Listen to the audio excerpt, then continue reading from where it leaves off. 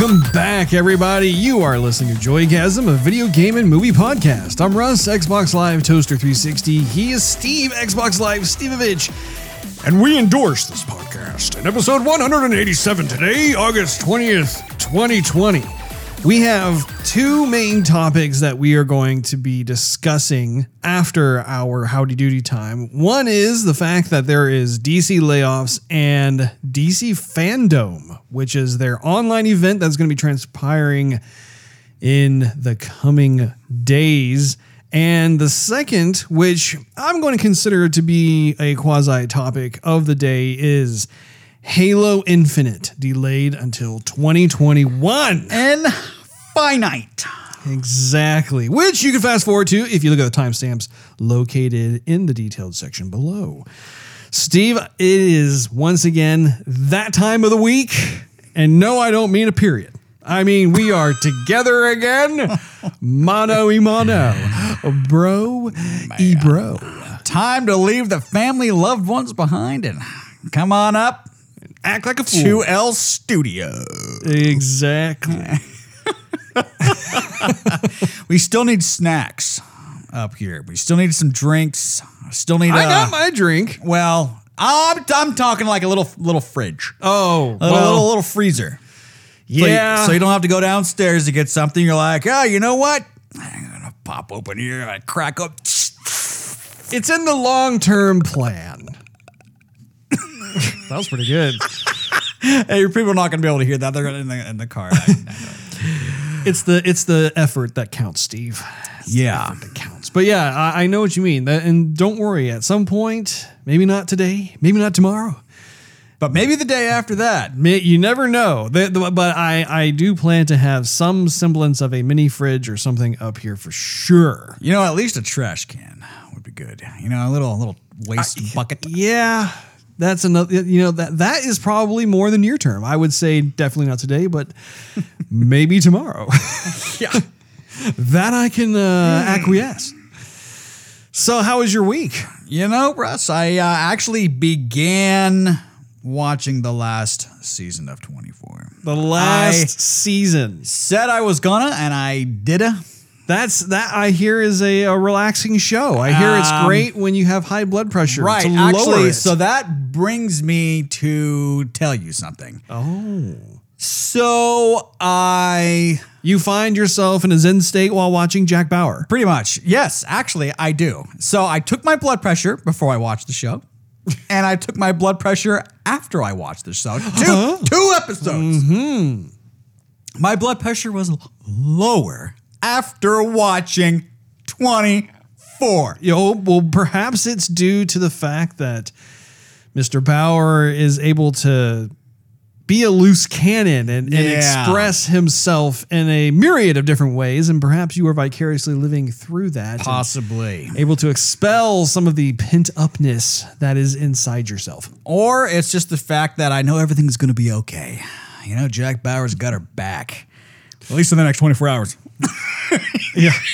Can you imagine if you lived a man. life like that was filled with that much intensity and conflict and who knows what in every 24-hour period? It's not for me, Steve. I would be looking for workman's comp on life. Yeah, really. You know, he went back to CTU. Of course. And he was there on his first day and getting to know everybody indirectly, whatever. And The counter-terrorism unit. Right. And does not want to be there. He wants so desperately to be retired and not a part of this whole scene anymore. Chloe O'Brien's there, and everyone's like, "Oh, the legendary Jack Bauer! Wow, he's here! I'm here for the paycheck." Right, and then so he said, problems start to happen, and he just goes, "I hate this place. I hate this place." I'm like, "Yep, you probably do. By now, I would be saying the same thing." It's funny he said that like on the very first episode. A lot of history with that place. Yeah. I actually have a friend who met Mr. Kiefer Sutherland. Really? And apparently he is just as cool in person as he is in his alter egos on screen. I don't doubt it. Wasn't he at the last, not Dallas Expo, I think the one before that. I think He may have. I don't recall 100%, but I do know that he was at SDCC a couple of years ago. I wasn't there for that, Russ. No, you were not. So what have you been playing, Steve? What else have you been watching aside from the last season of 24? Actually, you know what? The only other thing I have been playing is Ghost of Tsushima. Tsushima. And where are you? Well, actually, let's be careful not to give any spoilers away. Are you still in Act 1, Steve? I am still Act 1, Russ. I'm finding all the secrets before I move my way northward. Good man. Good man. And I noticed you changed your clothes. I kind of went through a bit of a wardrobe styling thingy. The outfit that you saw me in, I know. I wanted to kind of dress it up just a tad because I was watching. Yes, the hat was a little too ripped and shredded. Doesn't necessarily keep the sun out of your eyes. It's a little. I was gonna say it's a little anti-utility. Yeah, and so I was like, I need to get that. I am a little bummed that as you upgrade the outfit, really the hat is the only thing that goes through a major change. I was watching the fabric. I'm like, if there are any kind of changes, it must be really subtle because I'm just not seeing it. Yeah, but it's a cool outfit. It is a cool outfit. I think what you have to do is you see if you were watching my Twitch feed, Russ, you would have known that. I've yet to upgrade that one as far as you have, I believe. But I have upgraded it, and I saw the Traveler, the merchant dude. Yes. And I used my flowers to seduce him? Yeah. Hey, I have a bunch of posies for you. I used my flowers to make a little dye. And now either I look... I look a lot better. I look a lot better. You're talking about the guy who's kind of by himself up on that mountain, and he has like all those like pieces of fabric that are like drying in the wind. Are you talking about him, or are you talking about? No, there's a dude that walks around. He's like in the survivor camps. He's got like his big old backpack and stuff on him. Have you been introduced to the person I'm describing to you? I may have. I found him on happenstance, Steve. I was just kind of doing some random exploring, and I was thinking, I wonder if there's anything up on this mountain. And I found my way up there, and there's a dude by himself, and apparently he's like the master dyer. And you can bring him any particle of clothing, and he has all the different colors and whatnot. I have not actually enlisted his services yet, but I'm pretty excited to give it a shot at some point. I saw you got the longbow. I did. I also got the longbow. Good for you. Not sure if I'm going to be using it a whole heck of a lot. I will say that the abilities of the longbow come in handy. They are noticeably different from the halfbow, Steve. I know. I've used it a little bit. I have not used it that much, but I have used it a little bit. But then I found I was switching back to the halfbow because I just wanted to quickly headshot some folks and didn't necessarily want to use my heavy arrows to do that with. So I went back to the half bow, at least for now. But I did dress up mine a little bit. I had a couple of flowers left, made a nice little purple sash. Oh, really? Something on it, yeah. On the bow. On the bow. Well, that's nice, Steve. That's really nice. You know, one of the things about that game that I wish. Yes, I do. It's a little dinky. I don't know, like gripe I have. But what is it? So when I'm traversing the various places of the island, all the shiny grass and mist and sun shining through. Yeah. Yeah. I have found quite a bit of supplies. Yes. So I'm a little confused though, because when I go to any of the smiths, whether it's the one who works on the sword or the bow or the armor, whatever it is, I'm surprised at the amount. For one thing, we don't know what the supplies consist of. It just says supplies. Right. So here I have like I don't know, like 2,000 supplies, and it just gets used up so fast. I'm thinking to myself, oh, I could totally go through and update a bunch of stuff and get a bunch of upgrades. And like, I'm lucky if I can do it like twice. And then it's like, no, you need some more. And it's like, what consists of these supplies? So my thing is I wish that they would be a little more descriptive with that, or maybe not just give out. Like, to me, it's weird to think about how in order to have my katana get sharper, I need, say 750 supplies. I mean, how on earth do I even like realistically carry that around on my person? I would be beset by like all this weight and who knows what. I mean, it would be dragging behind me. I couldn't run or fight or do anything. I mean, even on my horse, and the supply itself, like, I mean, those things, they're a pretty good size when you pick them Kind up. of a fanny pack. Yeah. Yeah. You could duel somebody. You have like 500 fanny packs on you. Okay, hold on a second. I'll duel you. Yeah. I just gotta find my sword in one of these fanny packs. Just give me a second here. You're not gonna be able to poke me at all. I got too many fanny packs. By the way, the guy who you fight when you get the longbow, Yes. I thought I was gonna be able to take his mask.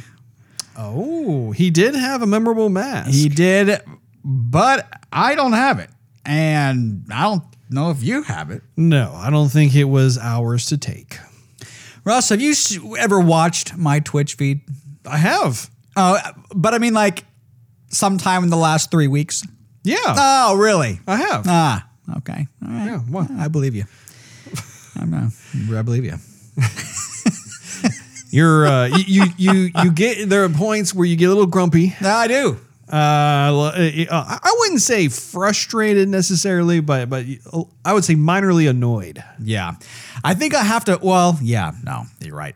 I think it would be better if you see. Sometimes my wife goes to bed, and I try not to talk too loud because Which is odd because you don't have the TV in the bedroom. I don't. It's outside the bedroom, but I mean, I'd hate to talk so loud and go like, fribber frabber. And like have my wife wake up and be like, is everything okay? Oh yeah, I just play the game. Hey guys on Twitch, that's just my wife. Back to the game. So I try to keep it a little bit low. Is she a light sleeper? Because she strikes me as like being able to sleep through quite a bit. I think she is a little bit of a light sleeper, yes. From my limited time of sleeping with her. Well, in my experience, wait, what? Let's talk about it. No. So anyhow, that's been about it. I haven't played too much else beyond that. I've been trying to make another deck, a decent deck to avenge myself from getting slaughtered by my buddy. But I don't want, and he's been asking to play again. I'm like, no, dude, I haven't, like, I know your deck is better than my deck. Like, why am I going to go play you? You're just going to like slaughter me again. I don't. You're tucking tail and running away from your bro. My limit of being slaughtered has been met. I don't want to get slaughtered more. I want to figure out what's going wrong, fix it, and then come back. And this is someone who you work with? Yes. So does he like come over? He's like, "Hey, how was that game last night?" Like, is he starting to gloat? Let it go. It's been like a week, and he's like, "Hey, how's it going? You walking a little funny today, huh?" I'm like, jeez. Does he listen to the show? Well, he says he does. He says he does. I don't know if he's a weekly listener. That bastard. Yeah, we'll see how it goes. Well, you have to ask him if he listens to this one. Talking about you. Anyhow, how's your week been going, Russ? I hear you've been quite the busy bumblebee. Yes, there's been quite a bit going on. I have been, of course, been playing, Speak of Legends of Runeterra. I have been playing that nonstop. You don't say. I've been also keeping tabs on their Twitter, just because they have been, as I suspected, doling out like more and more teasers of the new champions that are coming out. It looks like... Oh, speaking of which, sorry to cut you off. That's okay. Finally got Draven. You know what? I don't know if I think I might have unlocked Draven recently myself. I finally got him. I have never played him. No. That's really funny that you say that because I think I just unlocked him as well. I don't know if I have just one copy of him or two. I don't think I've ever seen him be leveled up either, to be quite honest. It's pretty rare. And I think in my case, it's because I'm so adamant about just taking him out ASAP. Like, he has leveled up and he gets hard for sure. But for some reason, like, I don't see him getting leveled up nearly as quickly or as often as some of the other champions. But when it comes to the new champions, I was going to say, I think certain ones are joining pre-existing regions, which is fine. It's like, okay, cool. There's more from that region. But then, as we talked about in the previous episode, they have this new region that's coming out in just a few days. And so I'm looking forward to having that come out. I think that it's going to be a lot of fun to see what all these characters do, because it's not just the champion cards, but all these other cards that represent this new region. And it'll be fun to play against. It'll be fun to play with. And so that's always a great thing. One of the other aspects to the game that I didn't realize until I think it was today is that event is now over. Right. So it was funny because I didn't actually put any money into it. You know, you have to pay in order to like kind of I guess just to participate. And there were certain things I thought were fun, but ultimately nothing that was like, oh, can't live without that. I got to get that. So I ended up not spending any money. And so all the progress I made just kind of petered out. I think I did score some freebies out of it, which is, it's like, okay, cool. I got some stuff out of that because I earned it, but definitely looking forward to that next part. So one of the things that you and I talked about was with regards to Ghost of Tsushima, they came out with this trailer that is talking about how you can have this like online co-op multiplayer mode. And I'm not exactly sure what the game types are for it, but I'm really excited for that because that means that you and I can play side by side. I think that's pretty sweet. You know they're going to have some sort of raid. Well, I have no idea. I don't know if it's like survival mode, or I doubt that they're going to have, well, I was going to say, I doubt that they would have some sort of huge story narrative that you play through, but maybe they do. I don't know. And I don't know if they're going to charge for it or if it's going to be a free update / upgrade to the pre-existing game. They weren't really giving out the details on it, but I was really surprised at how fast of a turnaround that was because the game just came out and now they're already like pushing this thing out. And, what I think is really fun too is that it actually has, or at least it seems to present itself as more of a supernatural world than what the current game has. Like when you play Ghost of Tsushima, it is very decidedly kind of ingrained in ancient feudal Japan. It's not like Sekiro Shadows Die Twice, where they made that conscious decision to have the combination of like ancient feudal Japan with real living supernatural types of creatures and ghouls and that sort of thing, which I mean, we talked about before, we both really think is cool. So I'm very much looking forward to when this comes out because I think you and I should definitely play it. I'm trying to figure out like who else we can invite to take control of the remaining two characters. I'm sure we can find a couple people. I'm sure Sean might join up with us. I think, well, yeah, that's actually a possibility. That's a good idea. Here we are, good old friend Brad, if he ever is online when we're playing. I'm not going to put my cards on Brad until he joins up with us. It's been a few years, Russ. We've been talking about it. Join squad. It's been a moment, hasn't it? Yeah. It's been a moment. One of the other things that I wanted to mention about Ghost of Tsushima was I was playing it last night during the stream on YouTube, and there was a particular battle where I was taking on, I think, like at least 10 guys at the same time. And that was, I wasn't sure if I was going to make it out alive. There were several moments where I was thinking, okay, goodbye, cruel world. But I was victorious. I was pretty impressed by that. I was like, okay, all right. And I, as a result, actually unlocked the fourth samurai fighting style. I unlocked it as well. Thank you very much. It's like we're simpatico. Man. Love it. And I like that stance.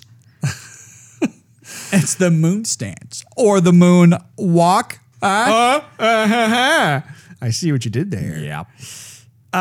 So one of the things that you have seen already, but that our listeners have not seen, is that we got part of the Skyline Diffuser mounted on the wall. So if we look to my right, which is your left, and you can see that we have 7 of the 22 rows actually mounted up on the wall.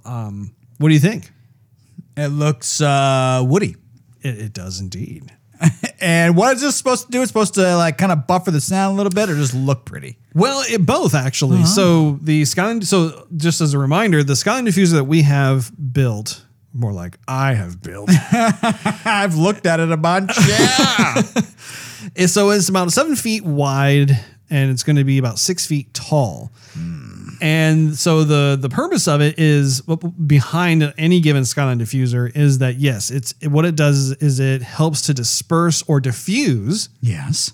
sound waves. Ah. So if you are watching a loud movie or Sure, you're playing Russ. a loud video game or course. you're doing a podcast recording, basically anything that emits Yell sound. as much as we want. Well, and that's one of the challenges in our studio space is that all the walls are just flat. They are all these flat surfaces. And so what happens is that all the sound waves bounce off Right. multiple walls. And of course, that's what creates the echo, reverb, that sort of thing. Right.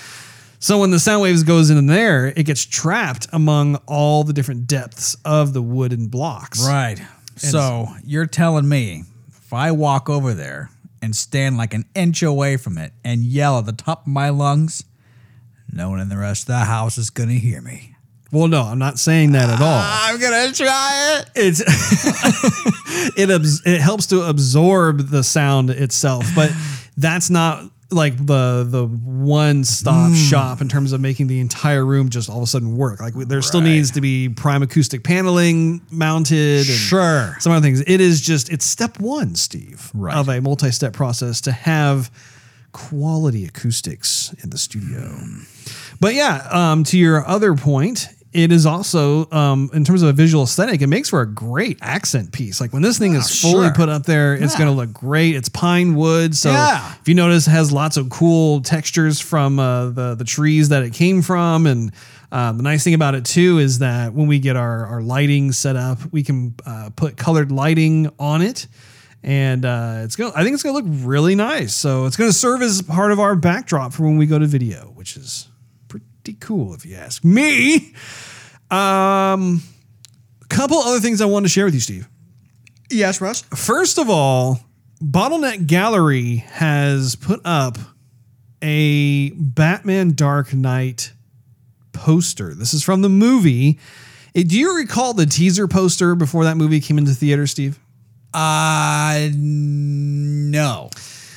So I'm not even sure if you've seen it or not, but it was the one where it shows Heath Ledger and he's kind of doing this and you can't see his face, but he's drawing the red smiley face and it says, "Why so serious?" Yeah, I remember that. And like his face is like totally blurred out. You can't really you can kind of see it, but you can't really see it.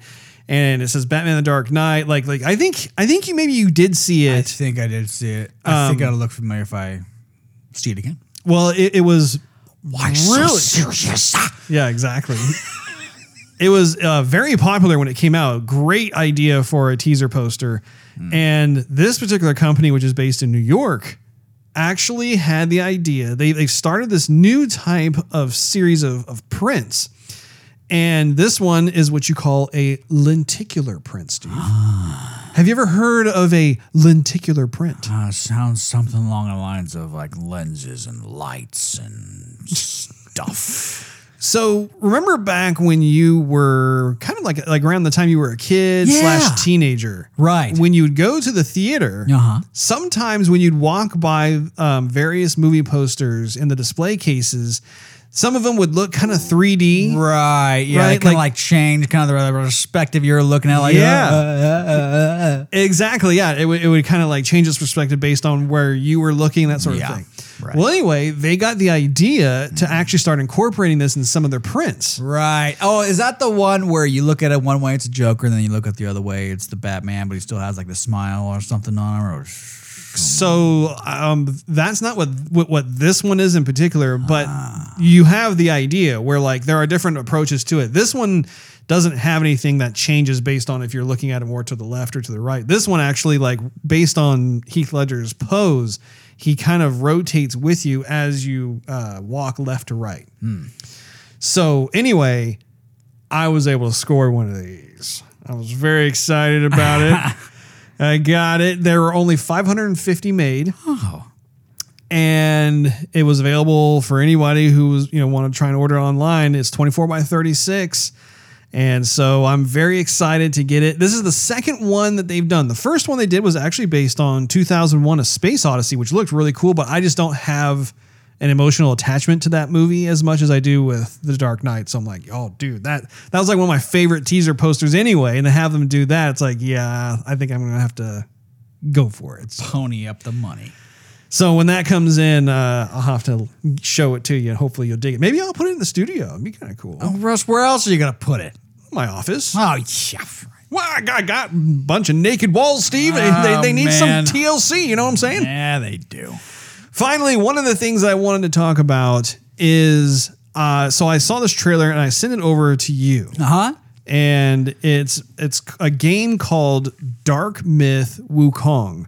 And I had no idea like who made this game, what it's about, whatever. But I ended up watching it and was completely blown away by everything that it showed. They were showing pre-alpha footage. And one of the things that struck me right off the bat was at the very beginning, they had a pretty descriptive sentence that was talking about, hey, this is pre-game alpha footage that was actually taken directly in, like you can tell that they learned from a lot of the E3 dog and pony shows about like how some people will try and do some wordsmithing or whatever and make you think that what you're seeing is in game, but it's actually not. But they were saying in this particular trailer, like they were spelling it out, like this is the game. This is not a cinematic or anything like that, So I was like, okay. And then you get introduced into this world, and the world is gorgeous. Like the art direction is absolutely amazing. The premise, from what I can tell, is you are the world itself looks like it's some sort of fantastical realm where, again, it takes place kind of in that more, I don't know if it's supposed to be in ancient China. I think that's China. Okay. Yeah, I have a feeling it's China. And you are this humanoid type of martial arts hero character that is kind of like a monkey humanoid type of character. And what I think is so cool is that all the other characters that you come across, for the most part, they are also like these fantasy-oriented looking creatures, like some sort of like tiger lion thing that's kind of a humanoid, but not. I mean, like all the characters just look really cool. Like there's a lot of visual appeal to them, and the ancient garbs they're wearing and stuff just look real beautiful. And the combat is super cool as well. But to back up a little bit, like what struck me was interesting was like, if you recall that at the beginning of the trailer, it shows this bug that's flying in the air and you're like, okay, it's kind of a fun way to introduce the world and stuff. And you're flying around and then you come to realize that's you, like that is your character because it's some sort of magic trick or something. And all of a sudden you go poof. And then you're like this like monkey dude. What'd you think about that? Yeah, I thought it was pretty cool at the beginning. I didn't know what to really expect, and I thought something's got to happen here. I mean, we're flying around a world. I mean, I'm on a bug. Am I riding the bug? Am I the bug? Is someone going to squash me? Is this like just part of the same feeling too? Like, am I getting squished?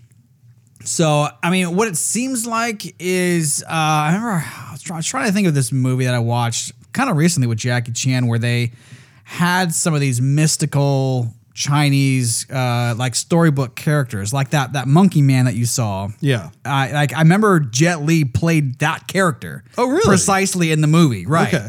So I don't think they're all made up characters. I think they actually are like not famous, but known like figurine characters in China. But no, it was pretty crazy. It looked like they were. Did they say they were using Unreal? I mean, yes. It was all like in Chinese, but I could have sworn I saw it somewhere. Yes. No, you were correct. They're not actually using Unreal 5. They're using Unreal 4. Yeah. I did some research into them. And so apparently, from what I know, so the developer is actually from China. Right. Which is a big deal because China really doesn't have a whole lot of developers. The most of the gaming developers come from either Japan or the United States or Europe. You don't really have China representing a whole lot other than like, I think that they've done like some mobile games and that sort of thing. But like to have a game that is for PC and for, possibly for console. I think it is for console also. Is it? Yeah.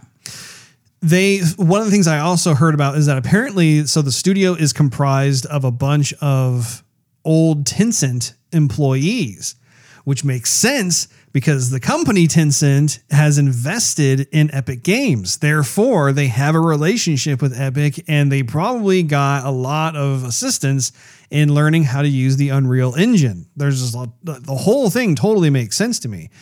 But what did you think of some of those characters that you came across? Like we're not you, but like the hero as you're coming across. Like there were several one-on-one standoff battles.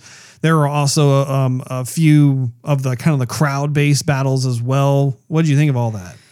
The fire guy, or the guy with like the fire staff. Yeah. That was pretty cool, man. There's definitely a lot of lighting effects and other types of effects. The motion capture looked really good. Yeah, it did. I thought that later on when he was fighting that wolf or dog looking character. The huge wolf? Yeah. Yeah. I mean, you saw a lot of like the shadow of like his fur or whatever, what hair or whatever, move around. I mean, it wasn't just, what we're used to today where you see like the individual hairs, but they don't actually have.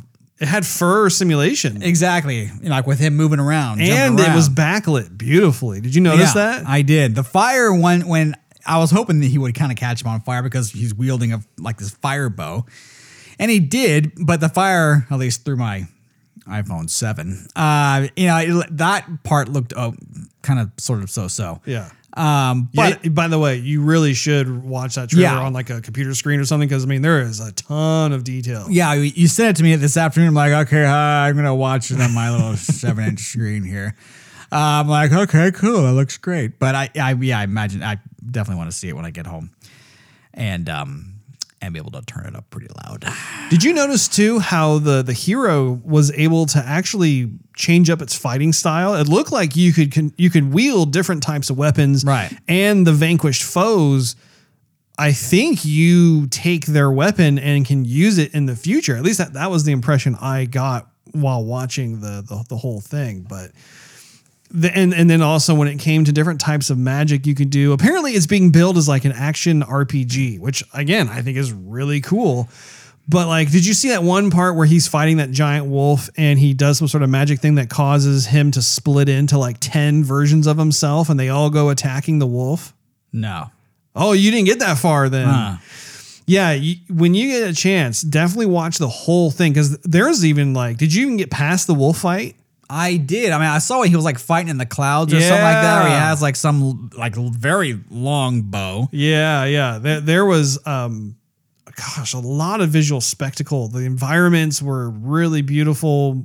The whole thing like just got me excited. Like I found myself thinking, this is the kind of next gen game that I wanted to see from Microsoft or Sony when they had all their game lineup. Like this game is pre-alpha. Like it's not even, to give you an idea, like pre-alpha is pretty much the earliest a game can be when you kind of show it off to the masses, because you go pre-alpha, then you go to alpha, then you go to beta, and then you go to golds. And each one of those phases takes quite a while to get to that official point.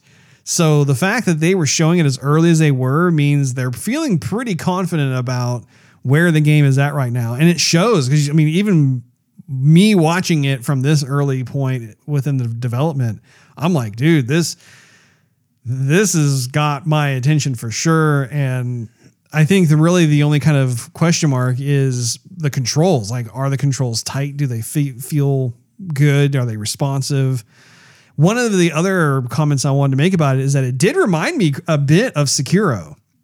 Like that giant wolf fight, like that was totally like Dark Souls / Bloodborne / Sekiro in that regard. And that's totally fine, because I was a big fan of the art direction of Sekiro. I loved all the fantastical creatures and stuff that you had to take on and the boss fights and stuff. Like, this is probably one of the games that has got me most excited And it's not even going to probably could be out for another 2 to 3 years. If I had to guess, I would say it's probably another 2 to 3 years out before it comes out. But I don't think I've been as excited for a next gen title or just a new game coming out in general since probably Cyberpunk 2077. Like, I think that this game is seriously legit. And what's crazy to me is also, once again, it's coming from a studio no one's heard of before. Like, you have to I don't even know if they have a website up yet. And I think those types of stories are so fun to stumble upon. And IGN picks it up. I mean, it was like one of their main stories. And again, people are like, who are these guys? It's generating a lot of buzz. When this starts to happen, because we have like this game now, and then we had that the developer who made that game on the Microsoft show that they led with. Remember that with the shooter? Yes. First person? Yes. No one's even heard of who's making it, right? And was pretty much all the talk. You might see some new developers come out of nowhere because they're making the games that everybody wants to see. And the bigger dogs aren't coming out with the games that everybody wants to see, maybe because they have stockholders or something they're supposed to please. And the little guys don't. They just want to make something cool because they have a vision or an imagination that other folks don't, and they want to put their imagination into art form. I think you're absolutely right. I think that this is the type of game where it feels epic, And I am 100% for it. Like, I don't care where the game comes from. If you have an imagination, you want to put that into play and make a game, I don't care where it comes from. I will buy your game and I will play it. Oh yeah, absolutely. Absolutely. And I appreciate having that feeling once again of like, yes, like I'm really excited for this game. Like every shot I'm seeing, I'm thinking, yeah, give me more of that. Oh my gosh, look at that. Just when I think, oh, they're about to wrap up or whatever, they have more to show. And I think that was crazy too, is I think though the entire demo was like 15 minutes. That's not bad once again for being pre-alpha. Like coming out of nowhere. Yeah. I mean, there was a lot in there that was like, whoa, okay. I'm digging it. This is looking really good. It's pretty impressive what you can do if you're the humble guy going, hey, I'm just gonna make something and throw it on the internet and hopefully someone get some clicks and some views, and versus like, okay, we're gonna have a show. We're planning this 3 months in advance, and then everybody watches the hype trains. We're all like, yeah, okay, you got some cool stuff, whatever, and then Mr. Small guy goes, I'm just going to put this on the web and hopefully she sees it, and we're like, oh my gosh, this is nuts. All right, so the next story is DC Comics DC Comics layoffs reportedly affect a third of editorial staff, including the editor-in-chief. According to the Hollywood Reporter, the comic book powerhouse experienced a major shakeup on this past Monday, as sources claim that, quote, roughly 1/3 of DC's editorial ranks, end quote, faced losing their positions, with the editor-in-chief, Bob Harras, said to be amongst those that have exited as part of the corporate realignment. Other employees that have reportedly been affected by the company-wide layoffs include Senior VP of Publishing Strategy and Support Services, Hank Knalt, VP of Marketing and Creative Services, Jonah Wayland, VP Global Publishing Initiatives and Digital Strategy, Bobby Chase, Senior Story Editor, Brian Cunningham, and Executive Editor, Mark Doyle, who oversaw the rollout of DC's Black Label graphic novels. Amid the streamlining, Jim Lee remains DC Chief Creative Officer, which I was very happy to see because I'm a huge Jim Lee fan.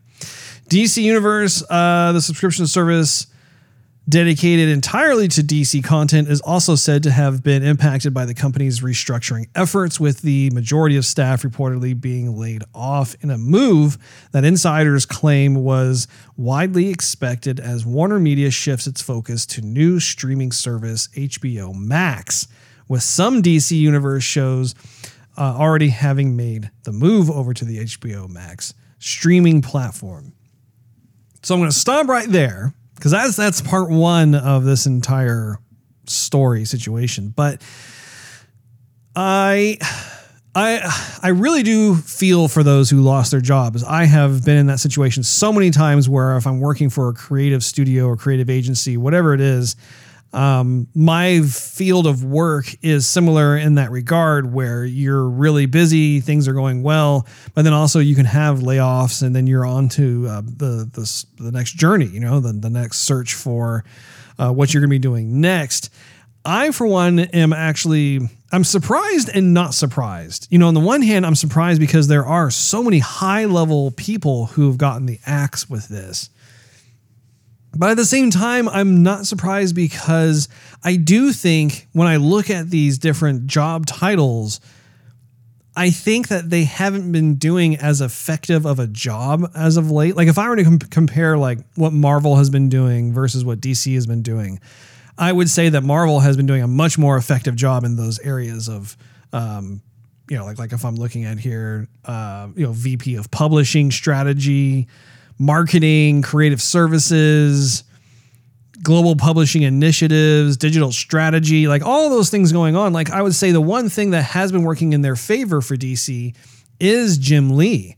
And Jim Lee being the chief creative officer, that's why there has been a very noticeable shift in terms of the visual fidelity of comics, even a lot of the content that is being produced for these marketing strategies and that sort of thing.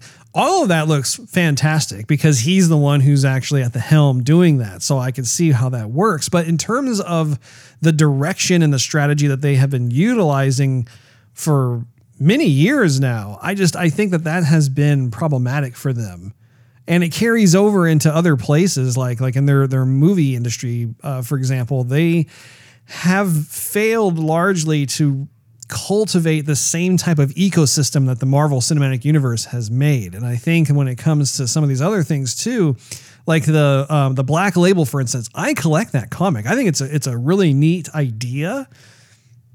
I think the problem though is that particular style of comic is much more mature than your normal comics. And so therefore I think it appeals to a niche market. And I think that it's not as widespread in terms of sales as a result of that. So I could see that being kind of a bit of an issue. One of the things that I find also kind of bizarre about this is the timing of it, which leads us into the second part of this story. In that DC is going to be having what they call a DC Fandome, and it's their answer for the fact that the SDCC as well as other Comic-Cons have been canceled for the year due to coronavirus. So this is their way to have kind of like this online virtual presence where they get to still do a lot of the stuff that they would have on the roster during their scheduled appearances and that sort of thing. What's weird though is that it's supposed to come out, I think, August 22nd, if I remember correctly.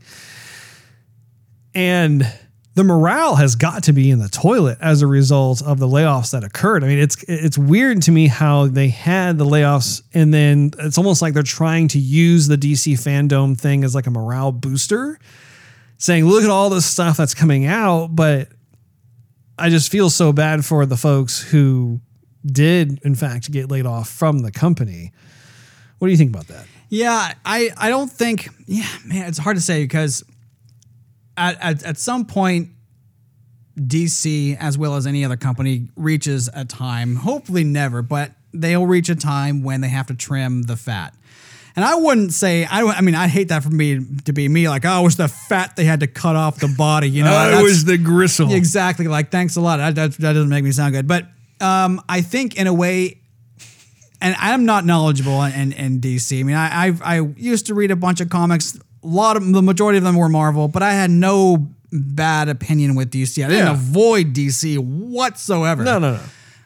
It was more so that DC was really dark at the time when I was reading comics, and Marvel was a lot more colorful, and so I kind of gravitated more towards Marvel. And plus, the Marvel had X-Men and some other characters. Yeah, the characters that you followed were more on the Marvel side. Yeah, but by and large, with the movies that have coming out, you have a lot of people who have not read the comics whatsoever, and they don't know any backstory at all. They just know what they see on screen. Yeah. And so I think because the Marvel movies have been handled so well that you have a ton of people who are buying Marvel, whatever it is. And so you're getting a lot of attention towards Marvel Comics and everything Marvel does, and not so much with DC. And with DC, there hasn't nearly been the quality of movies, whatever, that have been out. And I mean, stuff that comes out and just seems like it's a bit, I don't know what, I don't even. They've had some winners like Wonder Woman, Shazam. Yeah, but even the Batman movies, like the Christopher Nolan Batmans. Okay, right, but those Batmans are done and gone. Yeah. Batman went to Batfleck. Yeah. And that was terrible. And then they decided to get rid of Supes. So, and even with Aquaman, and Aquaman was okay. Aquaman was fun. It was a little corny, but it was fun. It's not the Dark Knight though. No, it's not. So if you look at it is Jason Momoa. It only goes so far. But if you look at the quality that was in like Man of Steel or The Dark Knight, and then you look at Aquaman or Suicide Squad or like anything else DC related, it does not hold near of a candle than what we've been seeing with Marvel. And Marvel can now take some of the like these liberties and making some jokes and having some silly moments in their movies and whatnot, because the majority of what they have to offer is quality stuff. To me, as a viewer who hasn't been following DC that much, I go to a DC movie and I want to be just as entertained as I am with a Marvel movie. And I walk out of there time and time again going, this movie was just... yeah, it was a chuckle and it was kind of fun, but I don't care to see it again. I don't care to go pick it up on Blu-ray. I don't care to look into it. Like, after watching... yeah? What's it called? It has a superhero in it. After watching Daredevil. Daredevil! I know that'll be edited out. No, it won't. Yeah, it will. After watching Daredevil, I want to go back and I want to get the comic. I want to read a lot more into it. I don't want to stop at the show. I literally don't, but I wouldn't have picked up, I wouldn't even have that interest at all unless I gave the show a shot. Yeah. And the show was so well done that I want more. I'm not at that place mentally whatsoever with DC. And I can't be the only one who thinks that way. And so if I'm not the only one who thinks that way, then that means it's affecting their profit margin to a certain point that they got to figure out how we're going to trim the fat.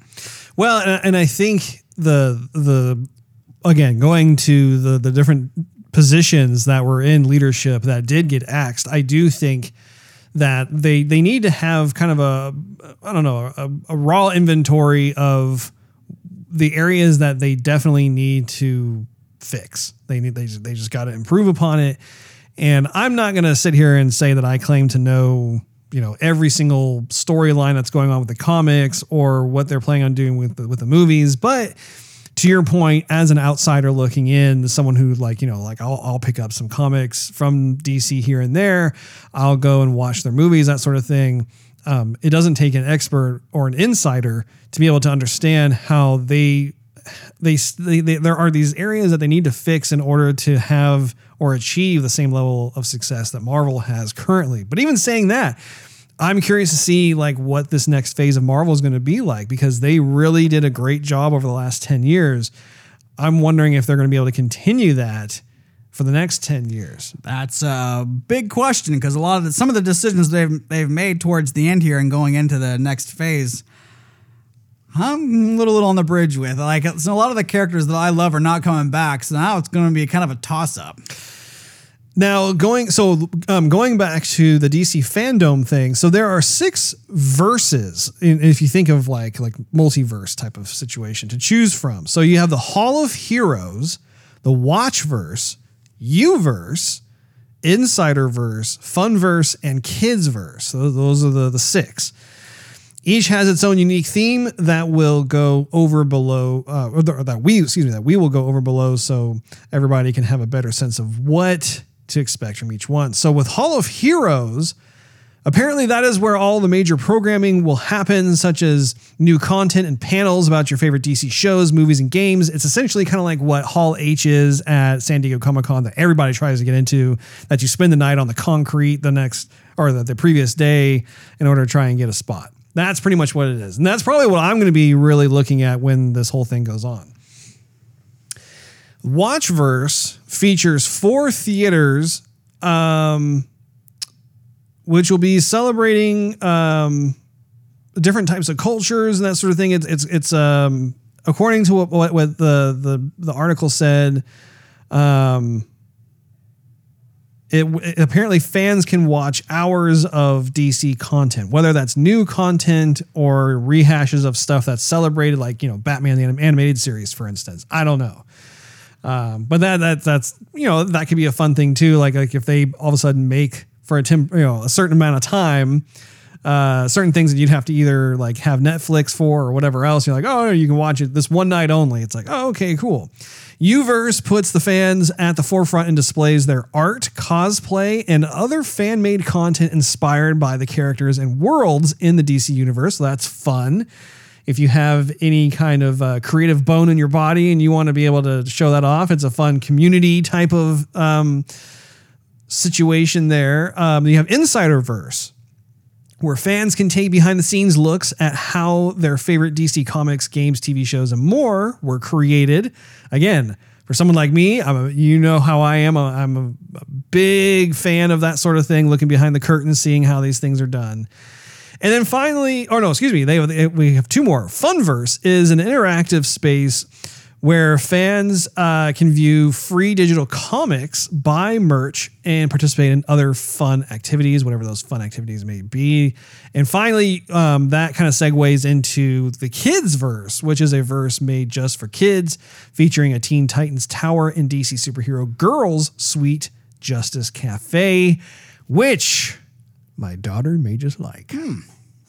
So, I mean, there's something for everybody. I think it's going to be pretty fun.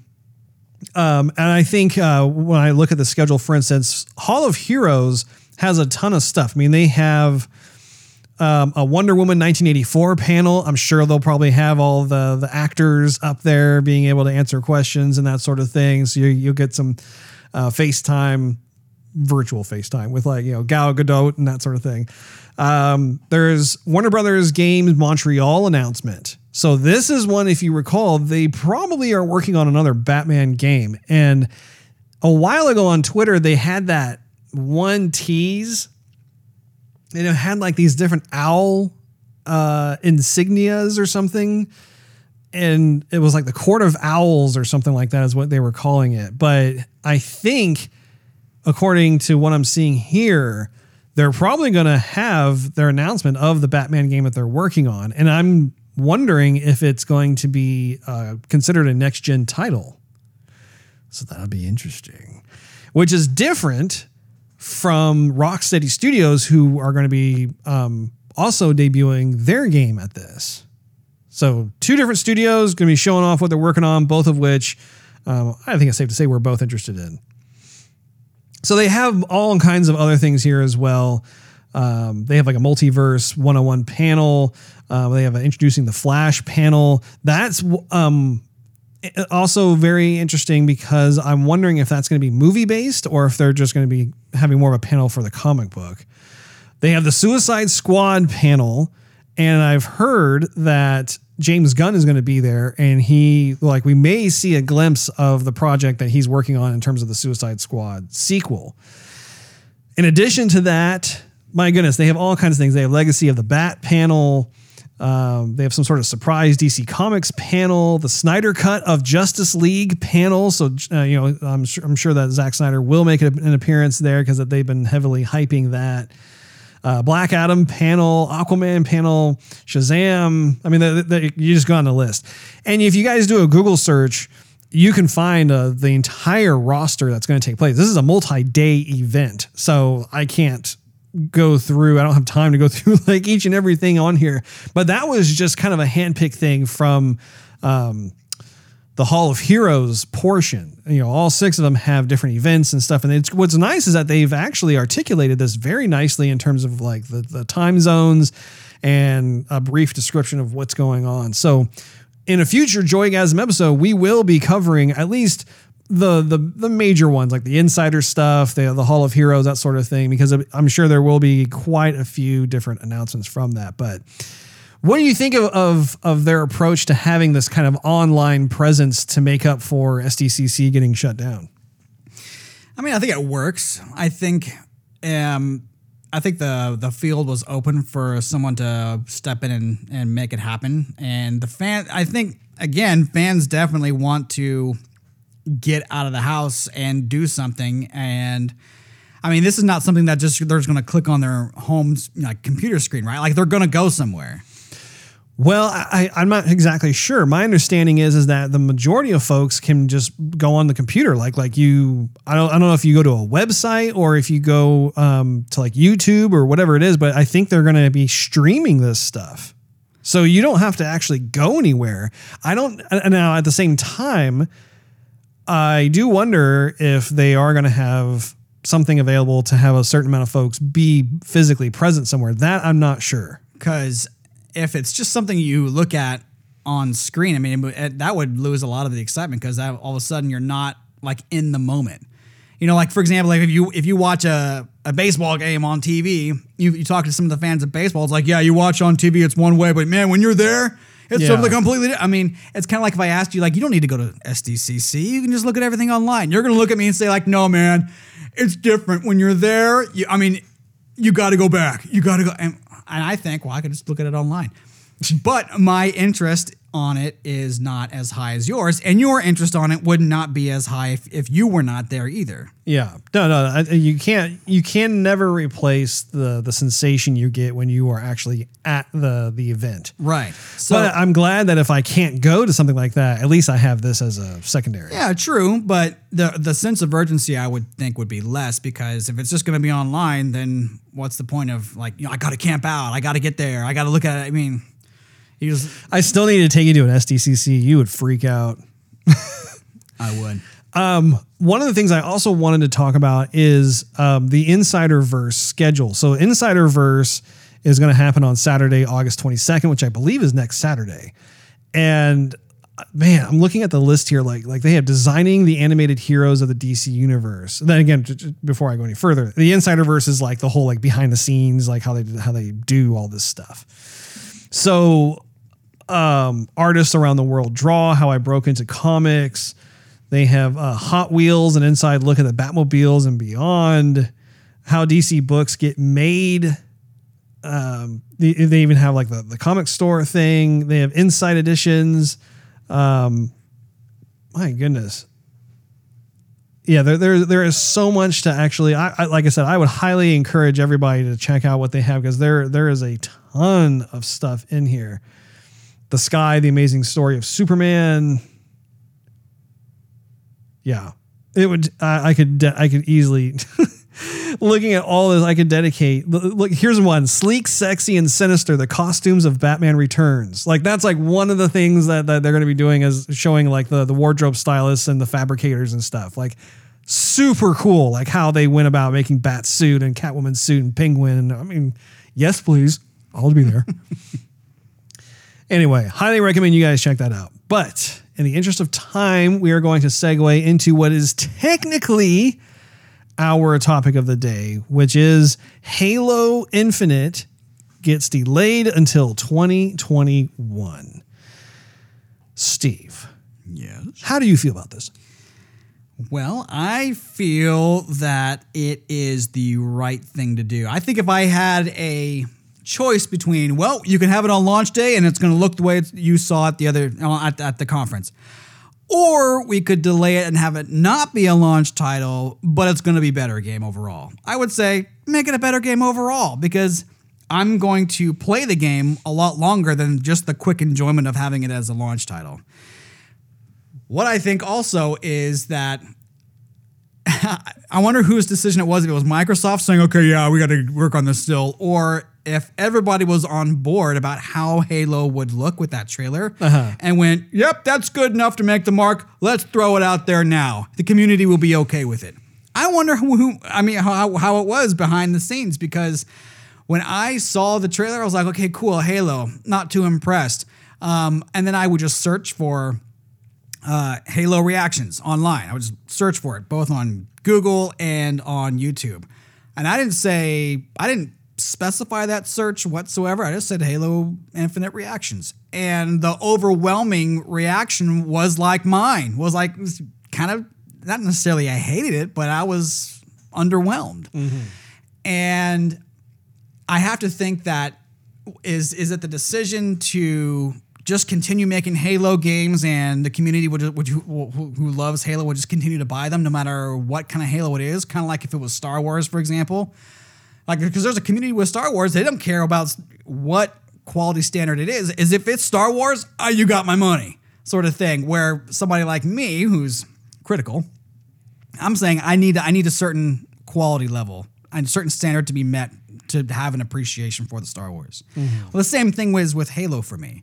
And so I look at it, I think, okay, this was ready to throw out to the public, saying this is what basically you should expect when the game is released. And then when the community goes, no, we want it to be higher, and they go, okay, you all hate us now. That's the opposite reaction of what we were going to get. You did not expect that to happen. Yeah, exactly. And it makes me think, how would you not expect us all to feel this way? Like, who's pulling the strings back there where they say, yes, this is exactly what the community wants. This is the standard that's going to be approved. Let's go with it. So I have a quote from Microsoft that I'll read for you. This is Microsoft's full statement on the, this is the full statement. Never mind. But yeah, this is Microsoft's full statement on the delay of Halo Infinite. Quote, today, I want to share an important Halo Infinite development update with the community. We have made the difficult decision to shift our release to 2021 to ensure the team has adequate time to deliver a Halo game experience that meets our vision. The decision to shift our release is the result of multiple factors that have contributed to development challenges, including the ongoing COVID-related impacts affecting us all this year. I want to acknowledge the hard work from our team at 343 Industries, who have remained committed to making a great game and finding solutions to development challenges. However, it is not sustainable for the well-being of our team or the overall success of the game to ship it this holiday. We know this will be disappointing to many of you, and we all share in that sentiment. The passion and support the community has shown over the years has been incredible and inspiring. We want nothing more than to play our game with the community this holiday. The extra time will let us finish the critical work necessary to deliver the most ambitious Halo game ever at the quality we know our fans expect. Thank you for your support and understanding. So they touched upon a number of things in here that kind of got my noodle running, I guess you could say. I think that it was wise of them to delay the game. Just based off of what we were talking about, what you were just talking about in terms of you're watching. First of all, we had the teaser trailer that came out, was it last year or the year before? I can't remember exactly which year it was. And then we had the game demo that happened this year. The overwhelming response is that the graphics fidelity just isn't there. What was interesting, and I was one of the people who commented on this, is that when I was watching the gameplay felt Halo, which is good. That's a very big thumbs up from me. But the graphics were puzzling to me because they were decidedly retro. Like as if they were still obsessed over wanting to recreate kind of the original Halo aesthetic. And that was something I was not prepared for, that I actually wanted to see something that was next gen, that looked more photoreal, that like we moving beyond. And we've talked about this in great detail in previous episodes. So it's interesting to me that they collected, like you said, the response from the community. And I really do believe that they took stock of kind of the general consensus of what was going on, and they decided, we really should not release this as a launch title. We need to go back a bit to the drawing board and be able to improve upon what we have. One of the things that come into mind immediately is the fact that they were talking about how there would not be any ray tracing in the game.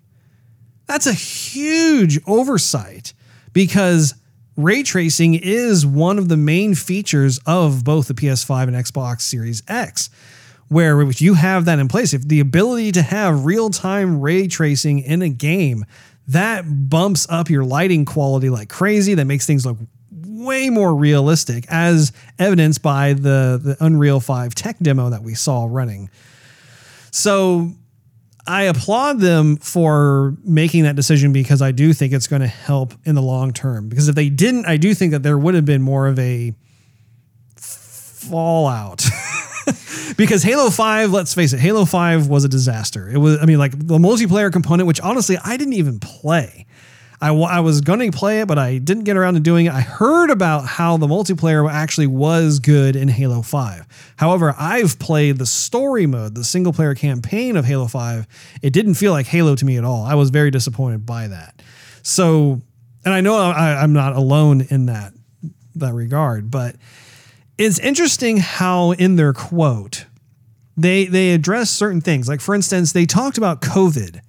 Do you think that COVID really had that big of an impact on their production pipeline? No, I don't, because I think that people work just as hard in the comfort of their homes than they will in the office. They put in more hours, being more comfortable. There's less office drama. There's low commute, and so you get, I think, a higher productivity out of people. But I don't think COVID had anything to do with it. I think that they're trying to point fingers and try and like just spread out the blame a little bit so people can understand and forgive them.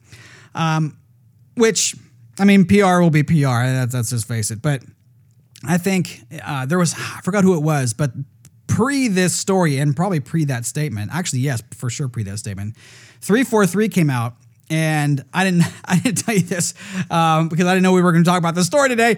But that's what we call living on the edge. 343 was basically saying that there were criticisms both that their staff assumed would happen and some that their staff didn't think was going to be so critical on. And that, to me, is almost a tone deafness to the community they're trying to sell to. Because when I look at the game and looking at or hearing or reading about any other person's reactions, just my own, I would think the gameplay, yes, solid. The sound needs to be worked on. The graphics definitely need to be worked on. The story I'm okay with, but as of right now, it still looks like a game that needs a lot of work. Not ready to be shipped, sold, distributed, whatever. This is not done. The game is not done. And if they came out with a couple years ago with that trailer, I would say, okay, this is a work in progress and it's not going to be out for a couple more years. You guys are on the right track. If they're saying this game is going to be out in a couple months and this is pretty much, we're done with it almost, I would say, no, that you are not done with this game. This is not what I expect. And the rest of the fandom agrees. But I shouldn't say the rest of the fandom. The overwhelming majority is on that page. But for their staff to go, well, we didn't think that criticism was going to be there. We kind of, okay, we'll go back and work on it. They thought it was done. Like they thought it was good enough to go. Well, and I think part of that has to do with when you're working on any given game, you do kind of get tunnel vision after a while because that's all you're doing day in and day out. You're working on the game. You are making decisions that are very limited in terms of opinion because you haven't announced the game officially. You haven't shown off anything yet. So you have a very finite amount of people that are all working on it. When you start to apply the office politics component of it too, you have certain people who are in positions of authority and they're making the shots. You know, they're calling a lot of the various shots and making those decisions that trickle down and make an impact one way or another. And so I do think that is a potential danger that I think everybody has to they have to contend with. And I think in this kind of situation, again, it's good of Microsoft to go back and make some modifications, make some improvements, hopefully. But I think too, when I stop to look at what needs to be changed, to me, it goes beyond just the graphics fidelity. Like I would say, like one of the things that comes to mind for me is also certain things that need to be addressed, such as, for instance, why are we still fighting the Covenant? Right. You mentioned that on another podcast. Yeah, and I want to bring it up again here, where it's like, why are we still fighting the brutes? That we have a whole universe to go out on and have different types of alien species that you come across, different types of scenarios that Master Chief has to work his way through. I think that is also something that is going to start to impact my enjoyment as a big Halo fan. If I'm going back to just, okay, I'm shooting grunts again, I'm shooting the elites again, those kind of things have been done for the last 19 years. And I doubt that Microsoft will approach that either, because I think they have committed themselves far too long. If you think about it, I believe it's been 5 years since Halo 5 was released. So they've had about 5 years of development here. And if I had to guess, they're probably just going to revisit the graphics engine and make changes to textures and lighting and that sort of thing, which is good. Don't get me wrong. That is good. But I wish that they would actually really take stock of like some of the stuff that they're doing and be able to perhaps make some yank out some big chunks and fix it and put it back in. If they don't, I know I'm still going to enjoy the game just because I feel like they have recaptured more of the soul of Halo, which is good when it comes to the gameplay itself. I think that they have some good ideas in there and that sort of thing. And I mean, we'll both enjoy the game. Whether or not it's going to be at that level, though, where it's life altering or whatever, that remains to be seen. And it may just be that we have to wait until the next Halo game that comes out, where some of these things that I'm asking for will get addressed. It's difficult to know for sure, but do you think that it's going to be impacting negatively the launch of the Xbox Series X? I would say there's always a percentage that titles people are looking forward to on launch will affect the overall launch of the system. Yes. That being said, I don't think it's going to be detrimental to the system's launch because... You mean like long term or short term? Short term, because in the long term, the system is quite powerful. A lot of the third-party titles that are going to be available for both systems will definitely run better on Xbox. So in the long term, I don't think it'll hurt him. In the short term, I think it will, because that's just one less game that we're looking forward to playing. That being said, I mean, if I had a choice to play more Halo or more Cyberpunk, I'm going to be probably playing more Cyberpunk. So I can definitely wait for Halo. And again, like I said before, I'm still a fan. I just want a game that I am used to playing that got me hooked in the beginning. Yeah, you want a compelling experience. I think that's the biggest thing is like, they've already done like the Master Chief Collection. They've already done Halo Remastered, right? Like we've already been down this nostalgic road of why we fell in love with the franchise in the first place. And that's great. Like I treasure those games. I think it's fantastic. But I think that there's a very clear and present issue with 343 in the sense that they have been in that line of thinking for so long. It's now impacting their decisions on a brand spanking new Halo game. It's like, guys, no, you don't have to stay on the Halo ring. I mean, seeing that again, I'm like, why are we back at a Halo ring? Like, again, there's so many other avenues to take, but yet we seem to be desperately clinging to some of the original plot points and environments and visual aesthetics of the original Halo game. And I want to make it abundantly clear. It's okay to deviate a little bit from that, to actually make specific changes that enhance or take advantage of new technology and that sort of thing. And yeah, I mean, I think I've pretty much said it, but at the end of all things, though, if they need to take 3 months, take 3 months. If they need to take 6 months, take 6 months. One of the things I discovered, I was actually listening to Ryan McCaffrey, who he works over at IGN. Really enjoy what he has to say on a lot of different topics. He was talking about, he brought up the fact that Halo, if I remember correctly, he said that the Halo 20th anniversary is going to be next November. And that could actually be a perfect time to release a Halo game.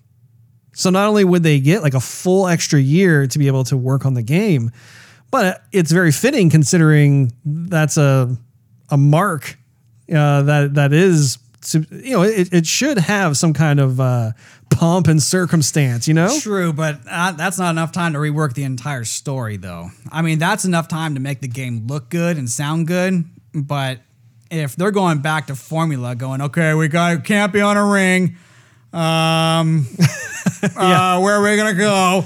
They're probably not going to be able to have time to revamp all of that stuff. It'll probably, like you said, it'll be limited to graphics and sound and stuff. But at least they are wanting to address that, and my respect does go out to them as a result, because they could have easily just said, well, no, it's going to be a launch title, and because it's a brand new system, people are going to want a game to go with it, and we'll just collect the sales because it's a Halo game. They could have very easily gone down that path, and I think that would have been the wrong decision ultimately, just because, like what we've been talking about, everyone who has seen it tends to make the same type of critique.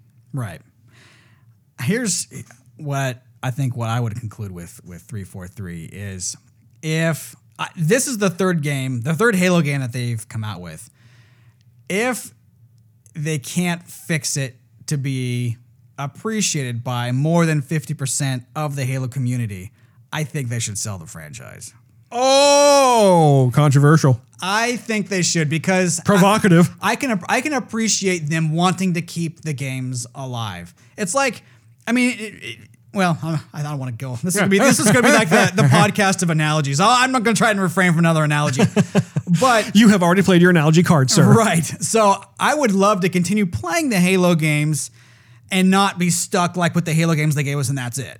But if we're going to continue playing new games, it needs to evolve into something else, like anything you would expect to evolve. Yeah. Like high definition TVs. Like we could be in 2020 and still be watching TV on CRT, but definition and technology and resolution has gotten way better. Thank goodness.